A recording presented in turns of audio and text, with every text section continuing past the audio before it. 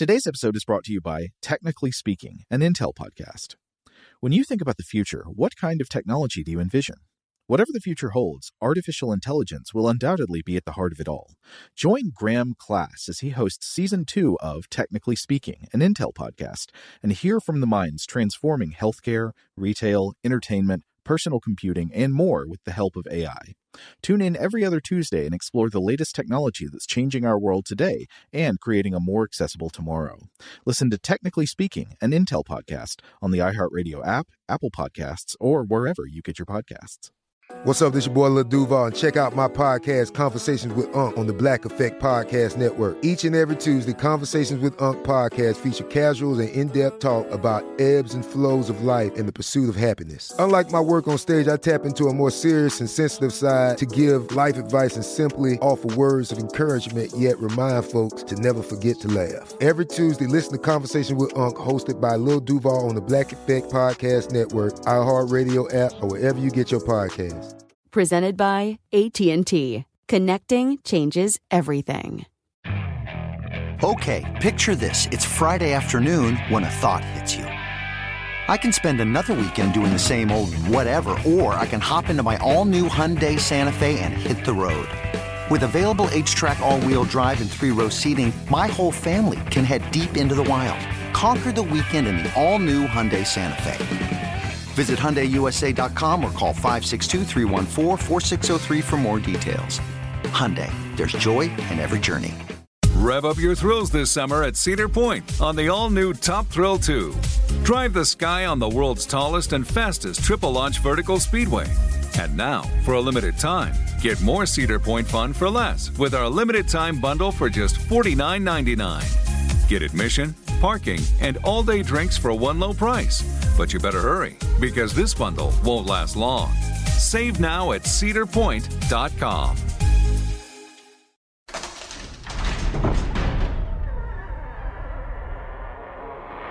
Hey, welcome to Stuff to Blow Your Mind. My name is Robert Lamb. And I'm Joe McCormick, and it's Saturday. The vault hangs open. Time to venture into the black void. That's right. Venturing down into the void for this one. This is an episode. Now, this episode and the next vault episode came out March 27th and March 29th, 2018. Some of you might be saying, whoa, hold on. That's not even a year ago, even though it is from last year. Well, the reason we were rerunning these is because these are deep sea episodes. These are underwater episodes.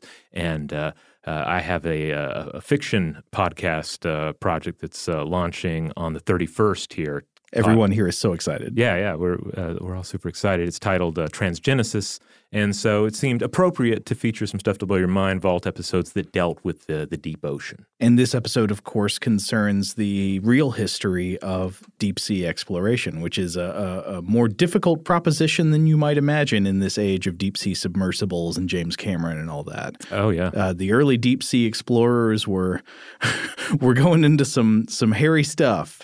Yeah, this is a weird odyssey that we explore with the bathysphere.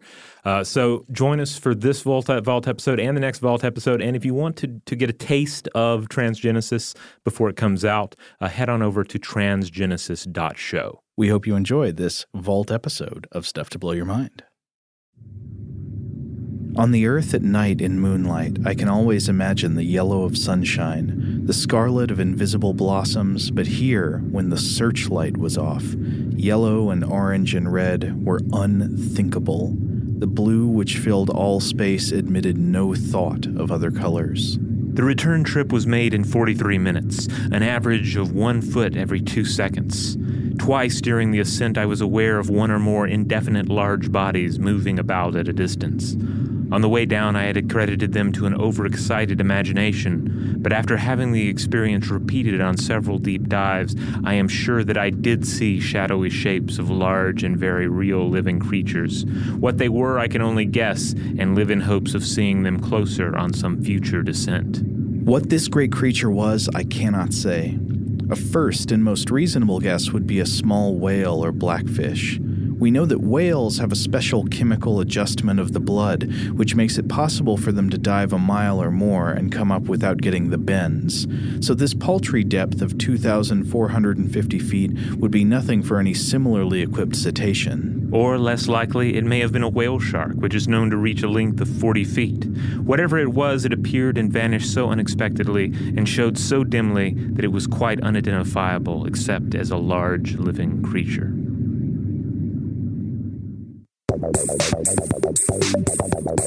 Welcome to Stuff to Blow Your Mind from HowStuffWorks.com.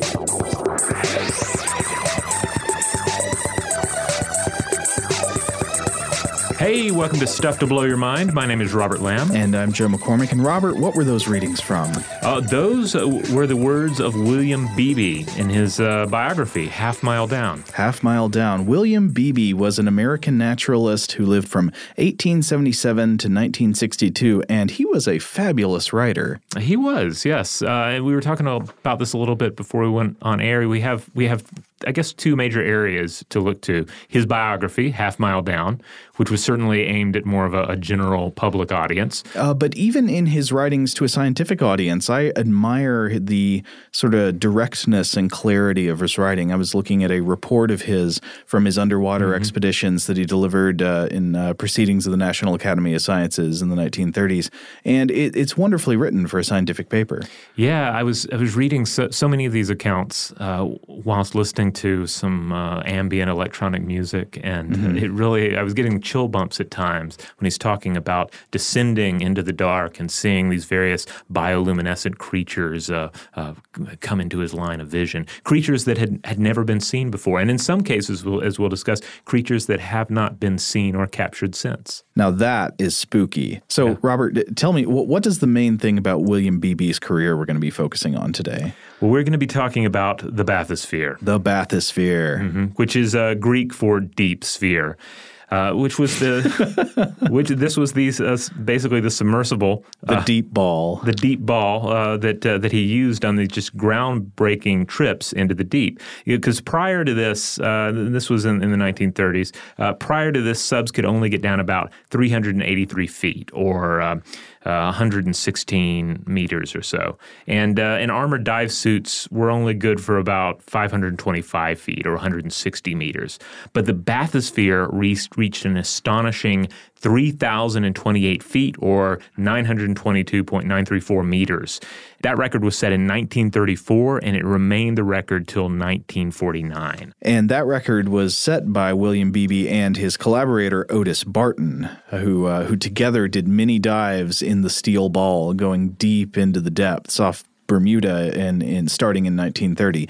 So we'll tell the story of the bathysphere more as we go on, but I guess first we should talk about why are we doing the bathysphere today? How did this come up? Well, I mean, on one hand, it's a perfect topic because it deals with the ocean and the deep mysteries of the ocean, which we come back around to again and again on Stuff to Blow Your Mind. I've been working on a lot lately. A lot lately. And part of that is due to, I do have a side project I've been working on here at work that does concern deep sea themes. Also, I've recently finished reading Peter Watts' novel Starfish, which is a wonderful sort of cyberpunk sci-fi novel from several years back that takes place in the deep ocean. Peter Watts, the author of Blindsight. Yes. But he wrote Starfish many years before. Correct. Yeah, this was his first big splash, you could say. And then also, Joe, you and I recently attended the exhibit Unseen Oceans at the American Museum of Natural History in New York City, which is running March 12th, 2018 through January 6th, 2019. This was a really cool special exhibit. I really liked it. And it got into a thing that's really hard to explain in an interesting way, but it did it. It got into the character of plankton. Yes. Like making you feel that like plankton has personality. There are different types of plankton, and those types matter, and they're interesting. Like there are even these tiny xenomorphs among the plankton. Goodness. Yeah, it's easy to – I feel like we often have this sort of science biology textbook approach to plankton where they're a little more than a little side note at the beginning. And it's just like, oh, these are small creatures. Don't worry about them. Larger, more interesting creatures eat them. But of course, they're extremely vital. And when you start keying in on individual plankton specimens, there is this rich diversity that's on par with anything you would find in other regions of the animal kingdom. I mean, in a very real way, they're sort of the ground floor of the entire biosphere. Yeah. And so you do find not only just sort of interesting but also forgettable prey creatures, you find fascinating predators and parasites. Mm-hmm.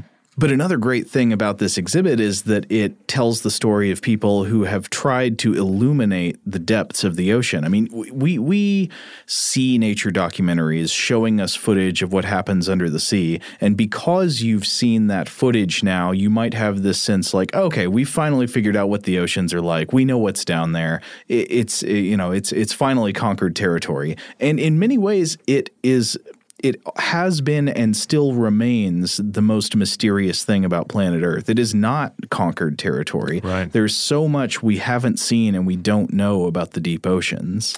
Yeah, and one of the interesting things, one of the reasons we're talking about William Beebe here today is that when you think about pioneers in deep sea exploration, unless this is a topic that you've read extensively about before or whatnot, then some of the key names that come to mind are probably Jacques Cousteau, right? Oh, yeah.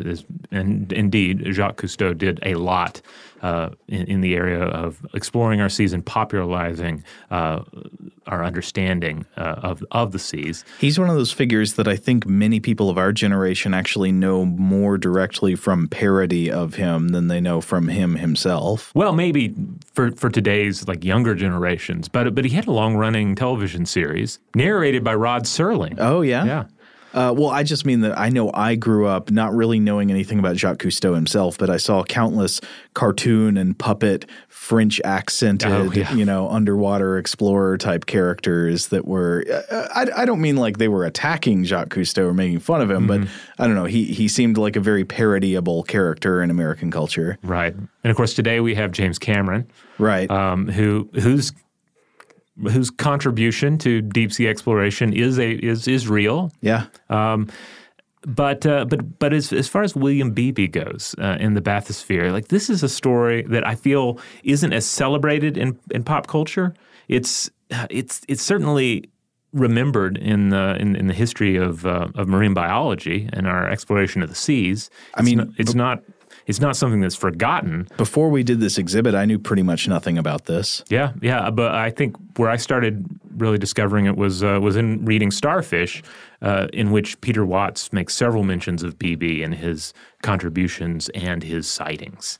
Now, just a quick note, this is going to be a two-parter. We started recording it, and we were just going way too long, so we went ahead and made the decision, let's cut it in two and spread it out over the course of a week instead of dropping a nearly 2-hour episode right in your lap. Well, I mean, there's a lot of deep sea out there, right? That's right. You can't blame us for talking forever on that. Yeah, and we're only scratching the surface on it. Well, maybe to best understand Beebe's contributions, it helps to turn our eyes to the past and to look at what humanity's knowledge of the deepest parts of the ocean, or even not the deepest, even the deeper parts of the ocean, was like before the bathysphere expedition. And so what we knew and what the process of exploring the deep sea was like. So, Robert, will you come along with me to the age of sea monsters? Yes. Here there be dragons. So, given how little we know about the deep ocean, just think about how mysterious the depths were before just about 100 years ago, or in even earlier times when less was known about biology in general that you could extrapolate to the deep ocean. When stories of sea monsters the size of whole islands rising out of the deep was really not out of the realm of possibility. That's something I'd like to emphasize. It was not just fanciful to imagine back then. You had no reason necessarily to doubt stories of sea monsters, right? Yeah.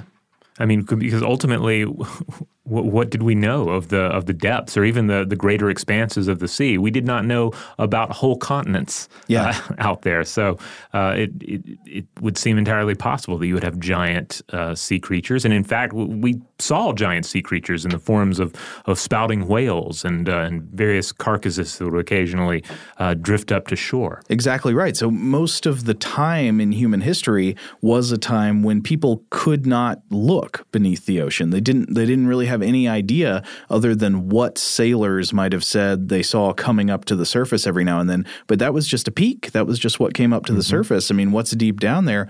Who the heck knows?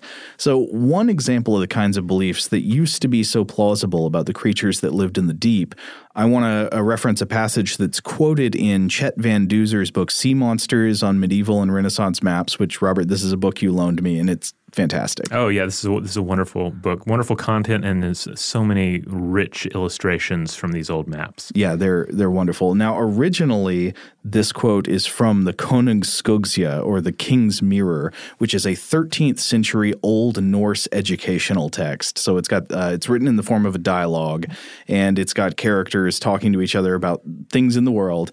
And we come to this passage talking about marine life. So here it is, quote, "There is a fish not yet mentioned, which it is scarcely advisable to speak about on account of its size, which to most men will seem incredible. There are, moreover, but very few who can tell anything definite about it, inasmuch as it is rarely seen by men, for it almost never approaches the shore or appears where fishermen can see it, and I doubt that this sort of fish is very plentiful in the sea.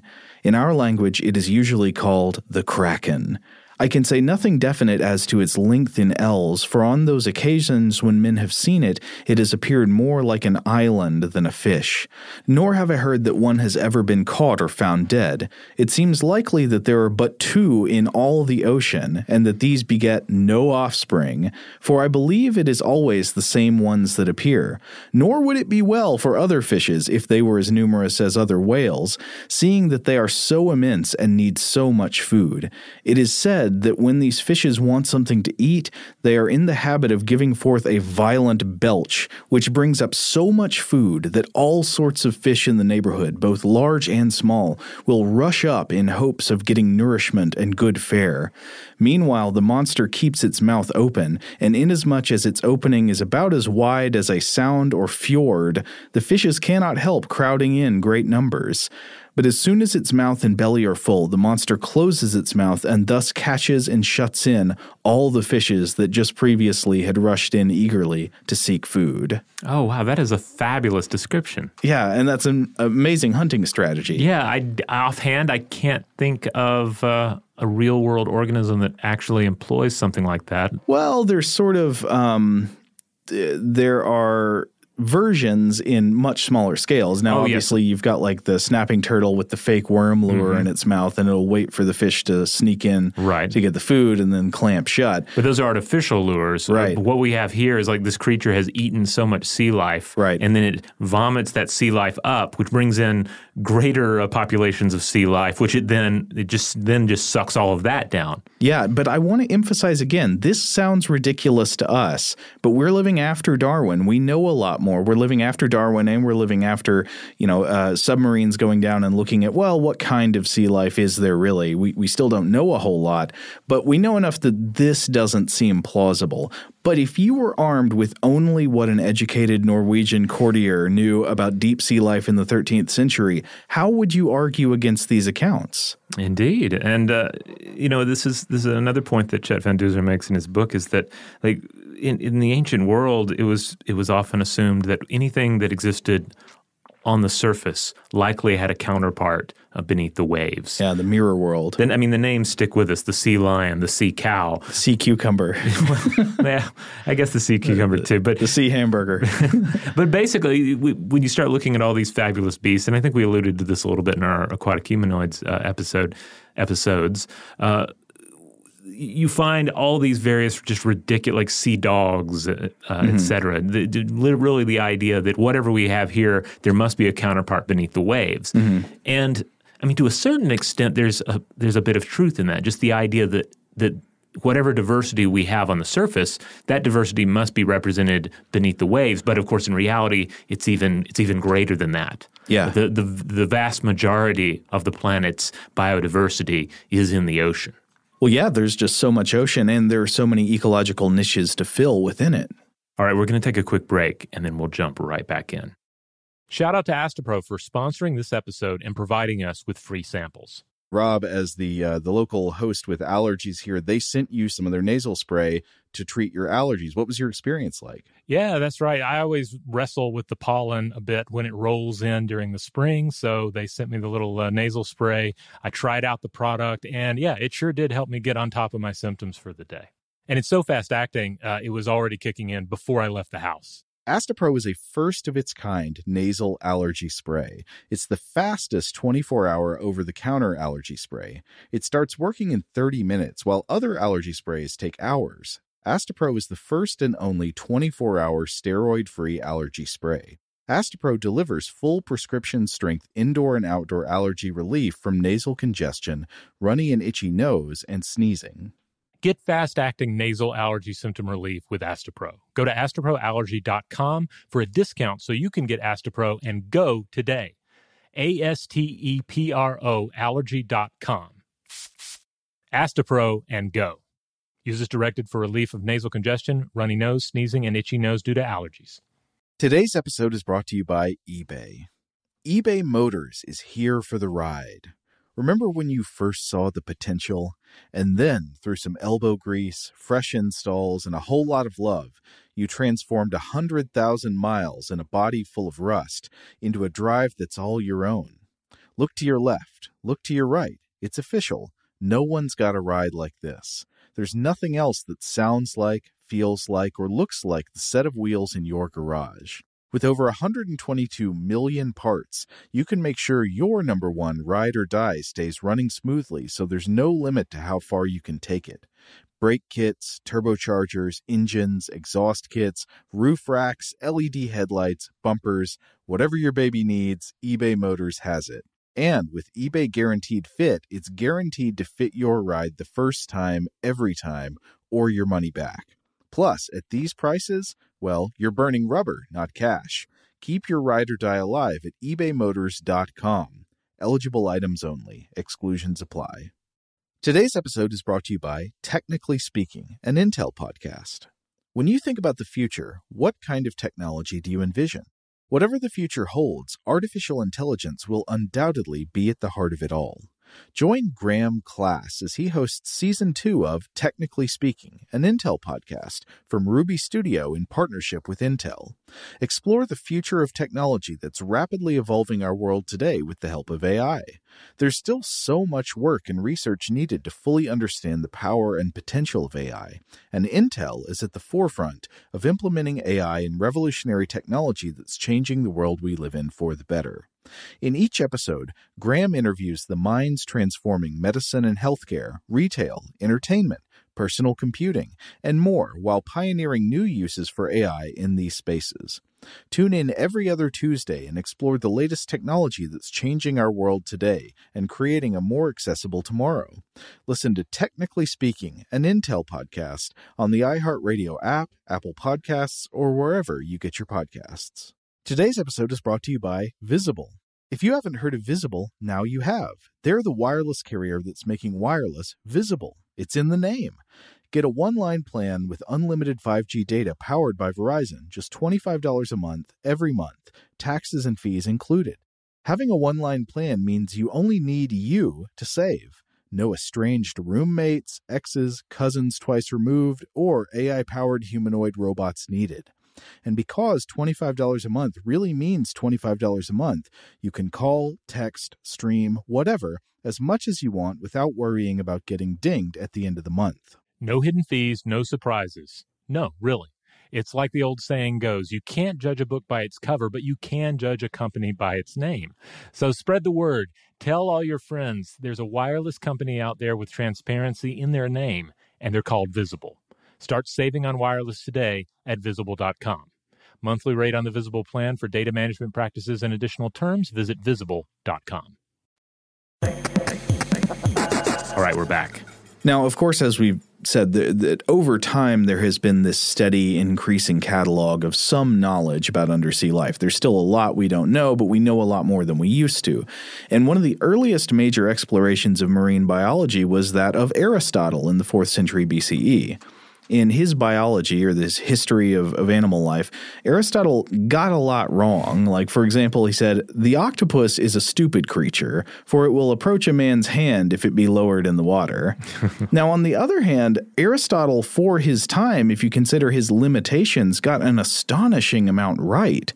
For example, he correctly determined that whales and dolphins were not fish, and he made lots of other extremely astute classifications. So file this away under Aristotle occasionally says things that sound dumb to us, but was not dumb. Yeah, I feel like we've touched on this before on other topics. From our vantage point, it's easy to say, oh, yeah, you really screwed that up, Aristotle. But really, given what he had to work with, his understanding of the natural world was amazing. Yeah, I just mean, think about the research methods available to him. Now, a lot of what he did, he probably got a lot of information by like talking to fisher folk and stuff like that. But he also, I think some people have said, it really looks from some of his statements that like Aristotle performed dissections. So he must have had some access to specimens, and it's not so easy to always get specimens in the ancient world. Like how do you collect them? Do you just like throw some nets and hope you get some good stuff? Yeah, this is especially important considering that you have other historians and writers of the ancient world who are very much going on second, third, and fourth-hand accounts of what was going on elsewhere in the world, and that's where we see some of these more ridiculous notions of even terrestrial monsters and creatures. Totally, it's through a glass darkly in like four ways, right? So you're getting it secondhand, that you heard a story from somebody who heard a story who also was not really beneath the waves when he or she saw this thing, but just saw something poke up from the surface. I mean, there are so many levels of remove from the actual biological reality that it's not hard to understand where these myths about sea monsters come from. So to explore the idea of ways of understanding the deep sea, like the research methods available to us before recent times and like the invention of modern technology like sonar and other stuff, I want to say there were basically two broad methods for studying the deepest parts of the ocean. And for a little mythological flair, I want to give them some mythological names to help us keep them organized. So one I want to call the Ebisu method. So Ebisu is the Japanese luck god, often depicted as a jolly fisherman with a bright red bream on his line. Oh, nice. He's always got a fishing pole. So the Ebisu method is to use some kind of method to pull creatures up from the deep to the surface so you can study them. Go fishing, basically. Okay. And the other one I want to call the Gilgamesh method, because Gilgamesh, of course, is the protagonist of the 4,000-year-old Mesopotamian work known as the Epic of Gilgamesh. And if you'll recall from the Epic of Gilgamesh, in the second half of the story, Gilgamesh, he gets obsessed with finding the secret of eternal life. And in Tablet 11, he receives a tip that there is a plant at the bottom of the ocean covered in prickling thorns, which if you pull it up from the ocean, it'll grant you eternal life. And so to read from the Andrew George translation, quote, "Heavy stones he tied to his feet, and they pulled him down to the ocean below. He took the plant and pulled it up and lifted it. The heavy stones he cut loose from his feet, and the sea cast him up on its shore." So the idea is Gilgamesh, he weighs himself down, he goes to the very bottom of the ocean, he cuts up this plant, and then he cuts himself loose. So the Gilgamesh method, I'm going to say, is to dive as deep as you can into the dark world and see what you can see. But of course, you also have to be able to come back and report what you've seen. Right. Not all of us are Gilgamesh, right? It seemed like he could hold his breath for a long time and withstand some crushing compression. They probably didn't necessarily understand at the time. But so people have been accidentally practicing versions of the Ebisu method for thousands of years, right? So, of course, the easiest thing is that sometimes dead organisms from the deep sea will wash up on the shore in various states of decomposition, and people could look at that and say, I wonder what this is. Yeah, well, we still see this all the time. I feel like only a few months will go by before there's another weird dead thing that's washed up on the beach, and various websites will start speculating as to what it was. And generally they'll say, it's probably Nessie. It's probably a dinosaur. Right. Probably a sea monster. I mean, I'm torn because I love a good beach monster and I hate the Daily Mail. and the latter is the best place to go for the former. Yeah. You will always get the beach monsters interpreted in various ways. But, I mean, beach monsters, while grotesque and often classified as monsters that don't really exist, can show us some things about the deep ocean. Right. The other thing would be accidental Ebisu method practicing just through fishing. People are throwing nets in order to catch some fish to eat, but they pull up something interesting by accident. Now, whether you're practicing this method on purpose or by accident, there are definitely limits to what you can learn through it, and we'll explore some of those limits in a bit. One surprising thing to learn is that according to some reports, ancient peoples actually did practice versions of the Gilgamesh method as well. So going back to Aristotle, in his 360 BCE work Problematum, or the Problems, Aristotle actually gives the earliest description I'm aware of deep diving technology. And so this is going to be a version of the diving bell. And he's talking about divers who fish for sponges on the seafloor, and he discusses all kinds of weird practices these divers use to make the deep more tolerable. And these include fastening sponges around their ears or cutting slits in their own ears and nostrils.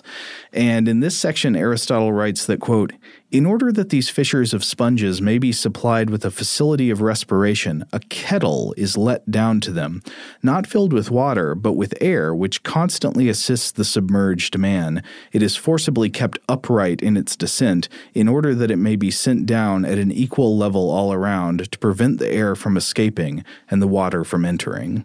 Now, if you never played this game in the bath as a kid, you can make a simple diving bell just by taking a cup or a bowl or something and turning it upside down and then pressing it straight down into the water and not letting it wobble. And what it'll do is it'll keep a bubble of air trapped underneath the cup. And you could, if you were a tiny diver, swim up in there or stay in there and breathe down at the bottom.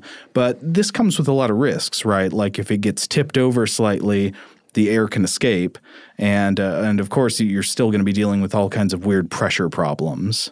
Yeah, this is one of those things that we all experiment with in the bathtub. I feel I've observed my son doing this as well, but he has not reached the conclusion, hey, why don't we take one of these to the ocean?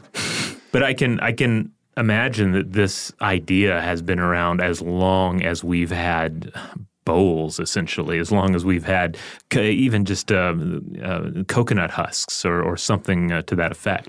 Yeah, it's hard to know for sure because Aristotle doesn't make it clear who invented this technique, and he doesn't make it clear how long it's been around or how common it was. He just mentions that some divers can do this.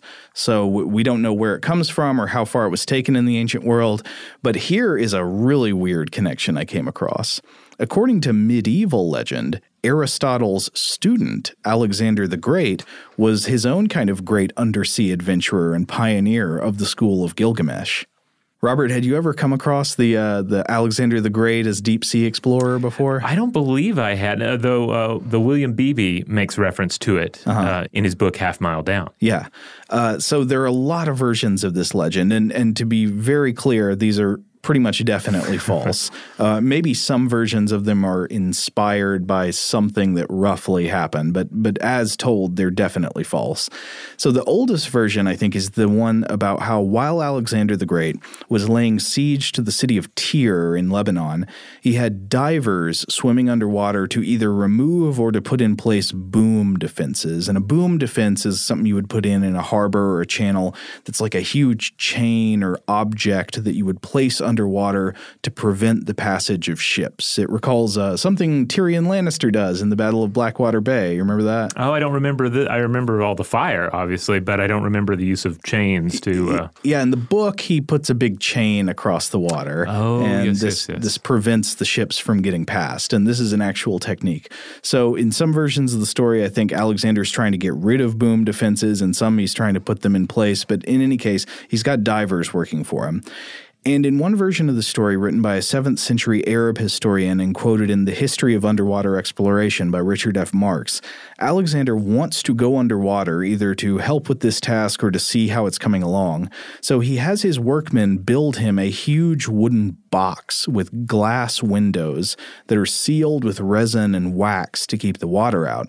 And then the room, this box, is weighed down with iron and lead and stone and then lowered into the water between two ships with Alexander and a couple of his secretaries inside the box. And then from inside this sealed room, they can look out the glass windows and see what's happening deep underwater in the ocean. Quote, Thanks to the transparency of the glass and the limpidity of the water, Alexander and his two companions were able to see the marine monsters and a species of demon having the head of a ferocious beast attached to a human body. Some of them carried axes, others saws, and still others hammers, so they looked like workmen. Alexander and his two secretaries drew careful pictures of these monsters. Then they pulled the line, and at this signal, the men on the ships drew up the case. The king stepped out and was carried back to Alexandria. Well, hearing that, I feel that Alexander deserved to be frightened a little bit since he was really kind of micromanaging on all this. He really should have learned to delegate a bit more. Well, what I like about the story is that it does imply some kind of scientific observation. It's just observation of demons instead of real wildlife. Yeah.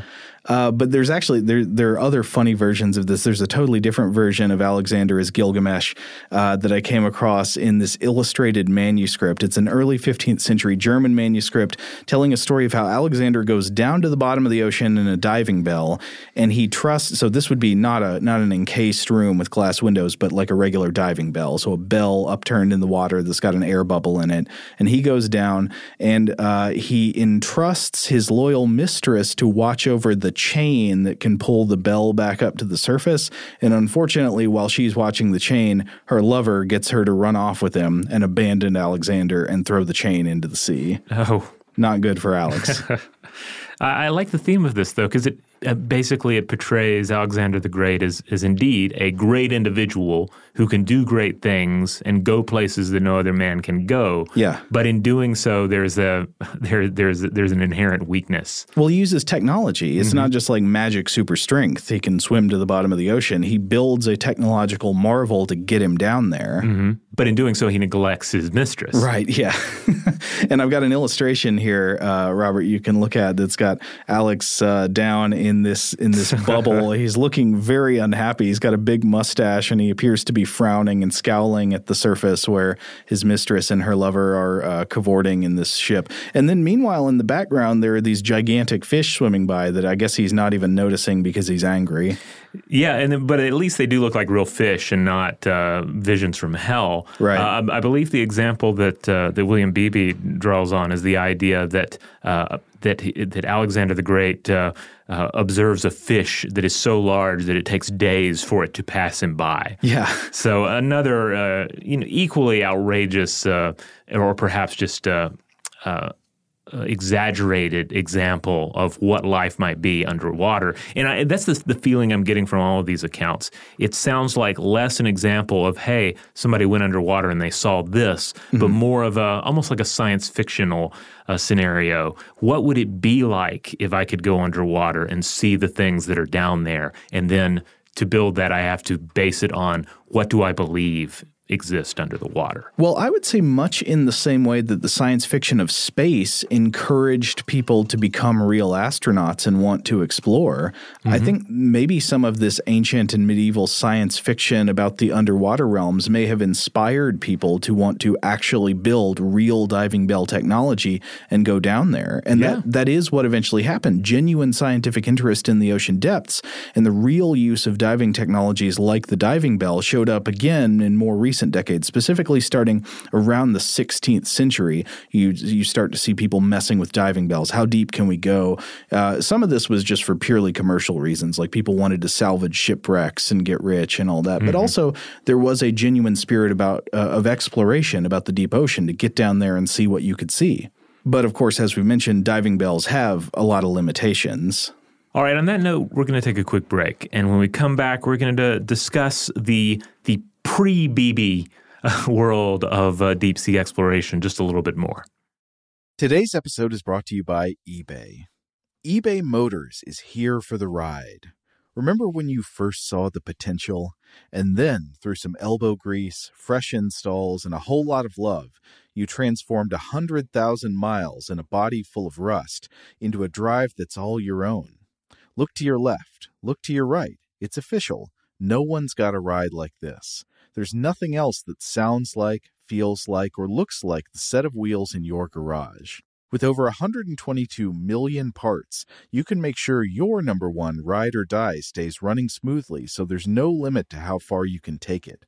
brake kits, turbochargers, engines, exhaust kits, roof racks, LED headlights, bumpers, whatever your baby needs, eBay Motors has it. And with eBay Guaranteed Fit, it's guaranteed to fit your ride the first time, every time, or your money back. Plus, at these prices, well, you're burning rubber, not cash. Keep your ride or die alive at ebaymotors.com. Eligible items only. Exclusions apply. Today's episode is brought to you by Technically Speaking, an Intel podcast. When you think about the future, what kind of technology do you envision? Whatever the future holds, artificial intelligence will undoubtedly be at the heart of it all. Join Graham Class as he hosts Season 2 of Technically Speaking, an Intel podcast from Ruby Studio in partnership with Intel. Explore the future of technology that's rapidly evolving our world today with the help of AI. There's still so much work and research needed to fully understand the power and potential of AI, and Intel is at the forefront of implementing AI in revolutionary technology that's changing the world we live in for the better. In each episode, Graham interviews the minds transforming medicine and healthcare, retail, entertainment, personal computing, and more while pioneering new uses for AI in these spaces. Tune in every other Tuesday and explore the latest technology that's changing our world today and creating a more accessible tomorrow. Listen to Technically Speaking, an Intel podcast on the iHeartRadio app, Apple Podcasts, or wherever you get your podcasts. Today's episode is brought to you by Visible. If you haven't heard of Visible, now you have. They're the wireless carrier that's making wireless visible. It's in the name. Get a one-line plan with unlimited 5G data powered by Verizon, just $25 a month, every month, taxes and fees included. Having a one-line plan means you only need you to save. No estranged roommates, exes, cousins twice removed, or AI-powered humanoid robots needed. And because $25 a month really means $25 a month, you can call, text, stream, whatever, as much as you want without worrying about getting dinged at the end of the month. No hidden fees, no surprises. No, really. It's like the old saying goes, you can't judge a book by its cover, but you can judge a company by its name. So spread the word. Tell all your friends there's a wireless company out there with transparency in their name, and they're called Visible. Start saving on wireless today at Visible.com. Monthly rate on the Visible plan for data management practices and additional terms, visit Visible.com. Okay, picture this. It's Friday afternoon when a thought hits you. I can waste another weekend doing the same old whatever, or I can conquer it. I can hop into my all-new Hyundai Santa Fe and hit the road. Any road. The steeper, the better. Because my all-new Santa Fe is available with H-Track all-wheel drive, so I can hit the trail without a worry in the world. Heck, with 3 rows and best-in-class rear cargo space, I can pack the whole family in with all our gear. We've got available dual wireless charging for our phones, so we'll never lose touch with civilization, and we won't lose touch with the primordial power of Mother Earth. So which is it? Waste the weekend or do something a little more epic? And conquer it in the all-new Hyundai Santa Fe. Visit HyundaiUSA.com or call 562-314-4603 for more details. Hyundai, there's joy in every journey. All right, we're back. So we've talked about ancient investigation into the nature of the deep sea, both real and mythological, in the form of the Ebisu method, like fishing, pulling things up and seeing what they're like, and the Gilgamesh method, diving down and seeing what you can see yourself. And in the 19th century, the Ebisu method, by way of the biological dredge, was very popular for naturalists, zoologists, oceanographers, all these people trying to understand what existed in the hidden deep. And one practitioner of this method, the biological dredge, was the British naturalist Edward Forbes. Now, Forbes was a naturalist from the Isle of Man. He was reportedly a very likable dude. People took a shine to him. But in 1841, Edward Forbes was on a journey aboard a surveying ship called the HMS Beacon in the Mediterranean Sea. And during this voyage, they would dredge the water. So what you have to imagine there is like a bag or a bucket type contraption that you would drag along the bottom of the ocean from behind a ship. And then when you drag it along and scoop some stuff up, then you'd pull it back up and see what you caught. All right. I've conducted the very same sort of investigation in the surf with my son. I just drag a bucket, get a bunch of sand, and then you dump it out and see what you manage to catch. And sometimes you do find an interesting organism. Yeah? What have you found that way? Oh, we always call them sand fleas, but they're not actual sand fleas. They're little isopods. I can't remember the specific species name offhand, but depending on the Florida beach you go to, you can find a number of these. Are they the jumping ones? They don't jump. They burrow really quickly. So basically, if you are able to scoop underneath them, they can't dig away from you. Oh, I see. And most of them are really small, but you can find some that are the size of really like the size of your thumb. They're pretty fun.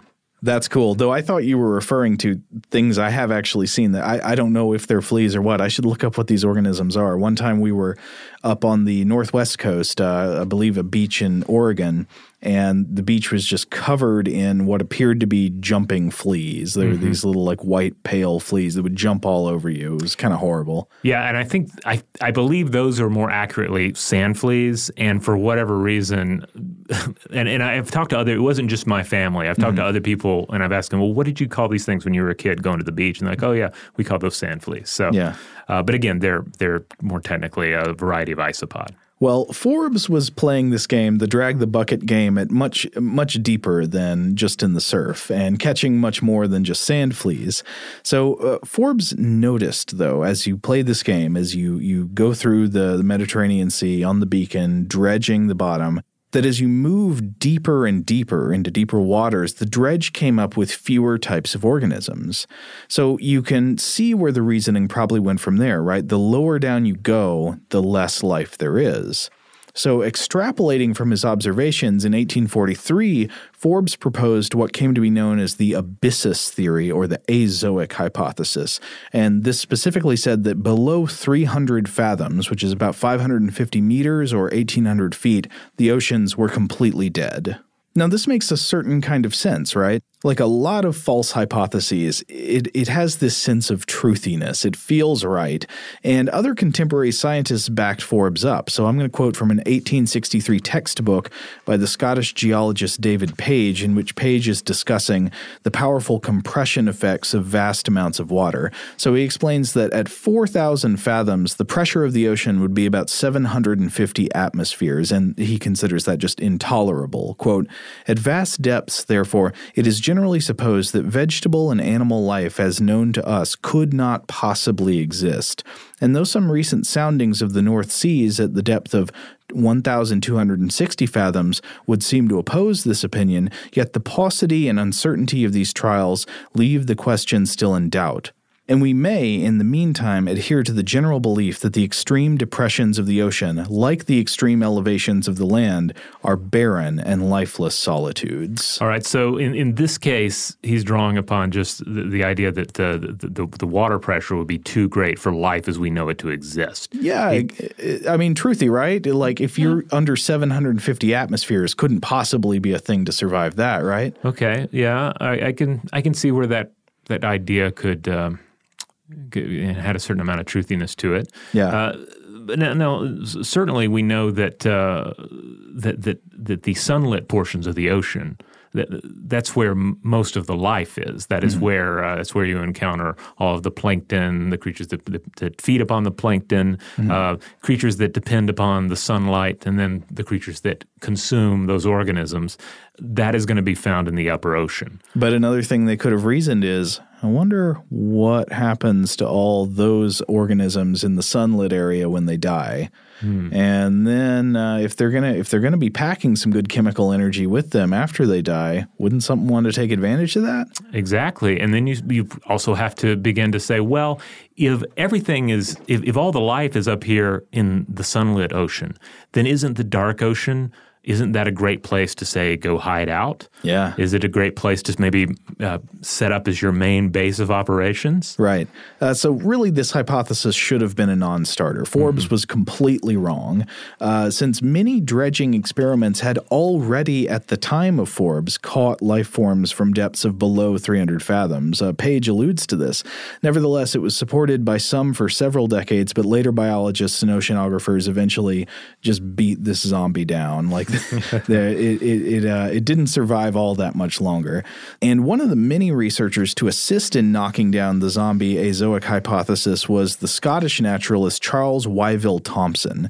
And in an 1873 report called The Depths of the Sea, Thomson published the results of his own dredging expeditions in the seas north of Scotland. So while dredging to a depth of 650 fathoms, he discovered all kinds of invertebrate organisms that Forbes had missed. And I'm not sure of the reason, but one thing I've read that may or may not be true is that later investigators had better dredging equipment than Forbes, which was less likely to spill the things it caught on the way back up to the surface. You can imagine this would be a problem. You're like trying to pull up the stuff you caught and it's just like going all over the place. Yeah, your bucket isn't big enough or you're not handling the bucket properly. You can run into all sorts of problems. Now, Thomson would also go on to head up one of the most important oceanographic research expeditions of all time about the deep sea, which was the Challenger expedition beginning in 1872, which did a lot of stuff. It circumnavigated the globe on a ship called the HMS Challenger, and it collected an absolute wealth of scientific observation, much of which is still relevant today. They cataloged more than 4,000 new species. They did soundings in the ocean all over the world and came up with the general shape of Earth's ocean basins, and they discovered ocean features like the Mid-Atlantic Ridge and the Challenger Deep, which is, of course, named for the expedition. But still, as wonderful as all this knowledge was, there were still limits imposed by the fact that they were using what I've been calling the Ebisu method. They're pulling stuff up from the bottom. Like, imagine trying to study the Amazon rainforest by flying over it in an airplane and dragging a bucket along the forest floor behind you and then reeling it up and seeing what you've got in the bucket. Like, you see some problems already, but also a factor in the differences in the conditions of the deep ocean and the surface where we'd want to study the things we pull up from the bottom. That's a problem too, right? You've got massive changes in light, in temperature, which is a big one, and in pressure.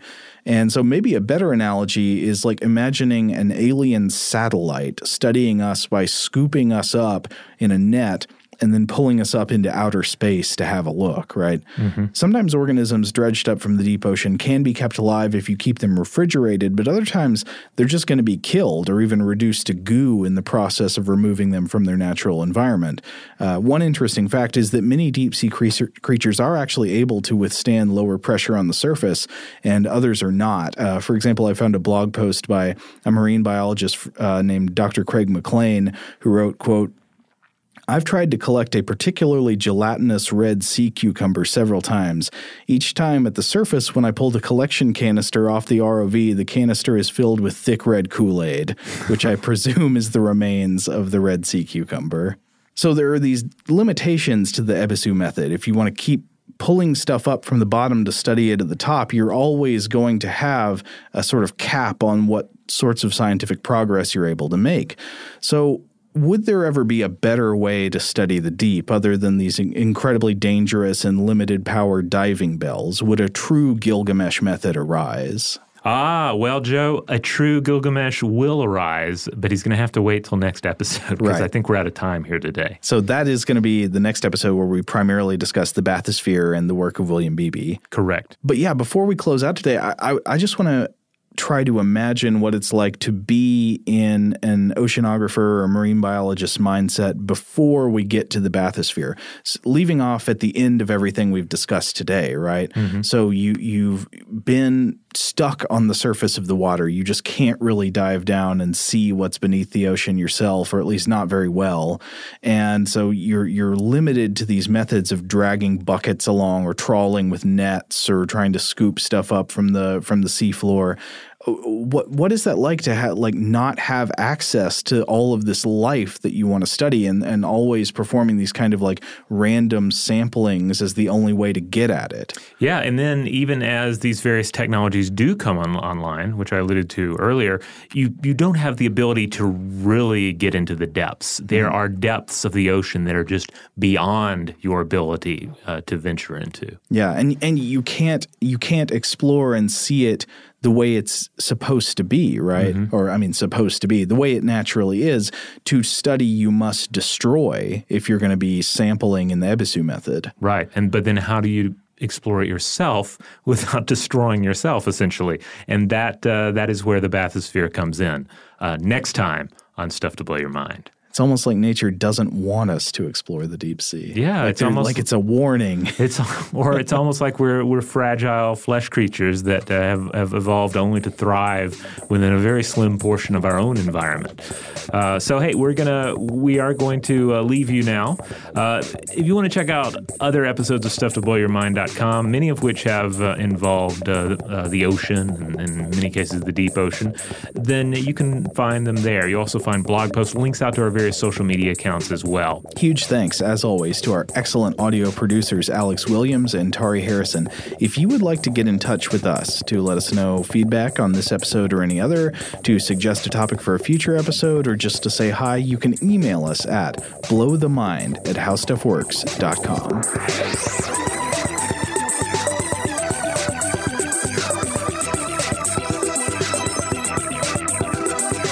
For more on this and thousands of other topics, visit howstuffworks.com.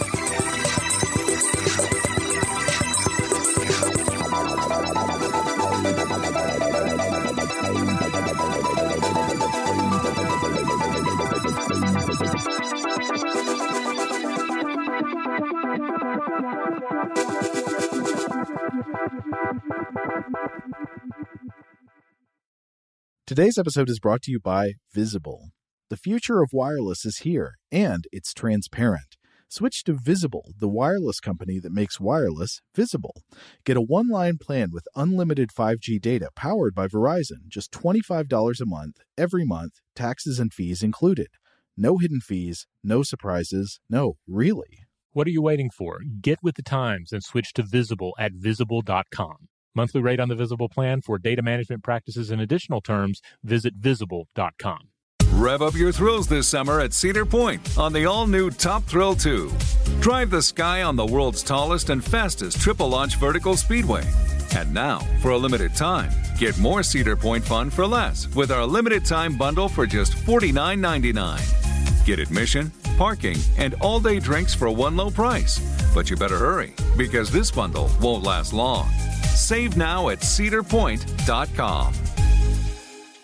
If a new house is on your wish list in the next 5 years, grow your savings faster and experience your dreams with an Ohio Homebuyer Plus account from Kemba Financial Credit Union. A savings account specifically designed to save for a new home, where you can earn 7% APY, a $500 matching bonus, and a $1,500 mortgage closing cost credit. Learn more at Kemba.org. Offer expires March 31st, 2025. APY equals annual percentage yield. Restrictions apply. NMLS 292230. Equal housing lender. Federally insured by NCUA. We are the voice of NASCAR. The green flag is in the air, and we are underway. The Great American Race. The Motor Racing Network. NASCAR Cup, Xfinity, and Craftsman Truck Series Racing live on your hometown radio station and MRN or NASCAR.com. Martinsville, Talladega, the Chicago Street Course. We have the side-by-side action and last lap passes for the win. Photo finishes. Ryan Blaney will win. The voice of NASCAR, the Motor Racing Network.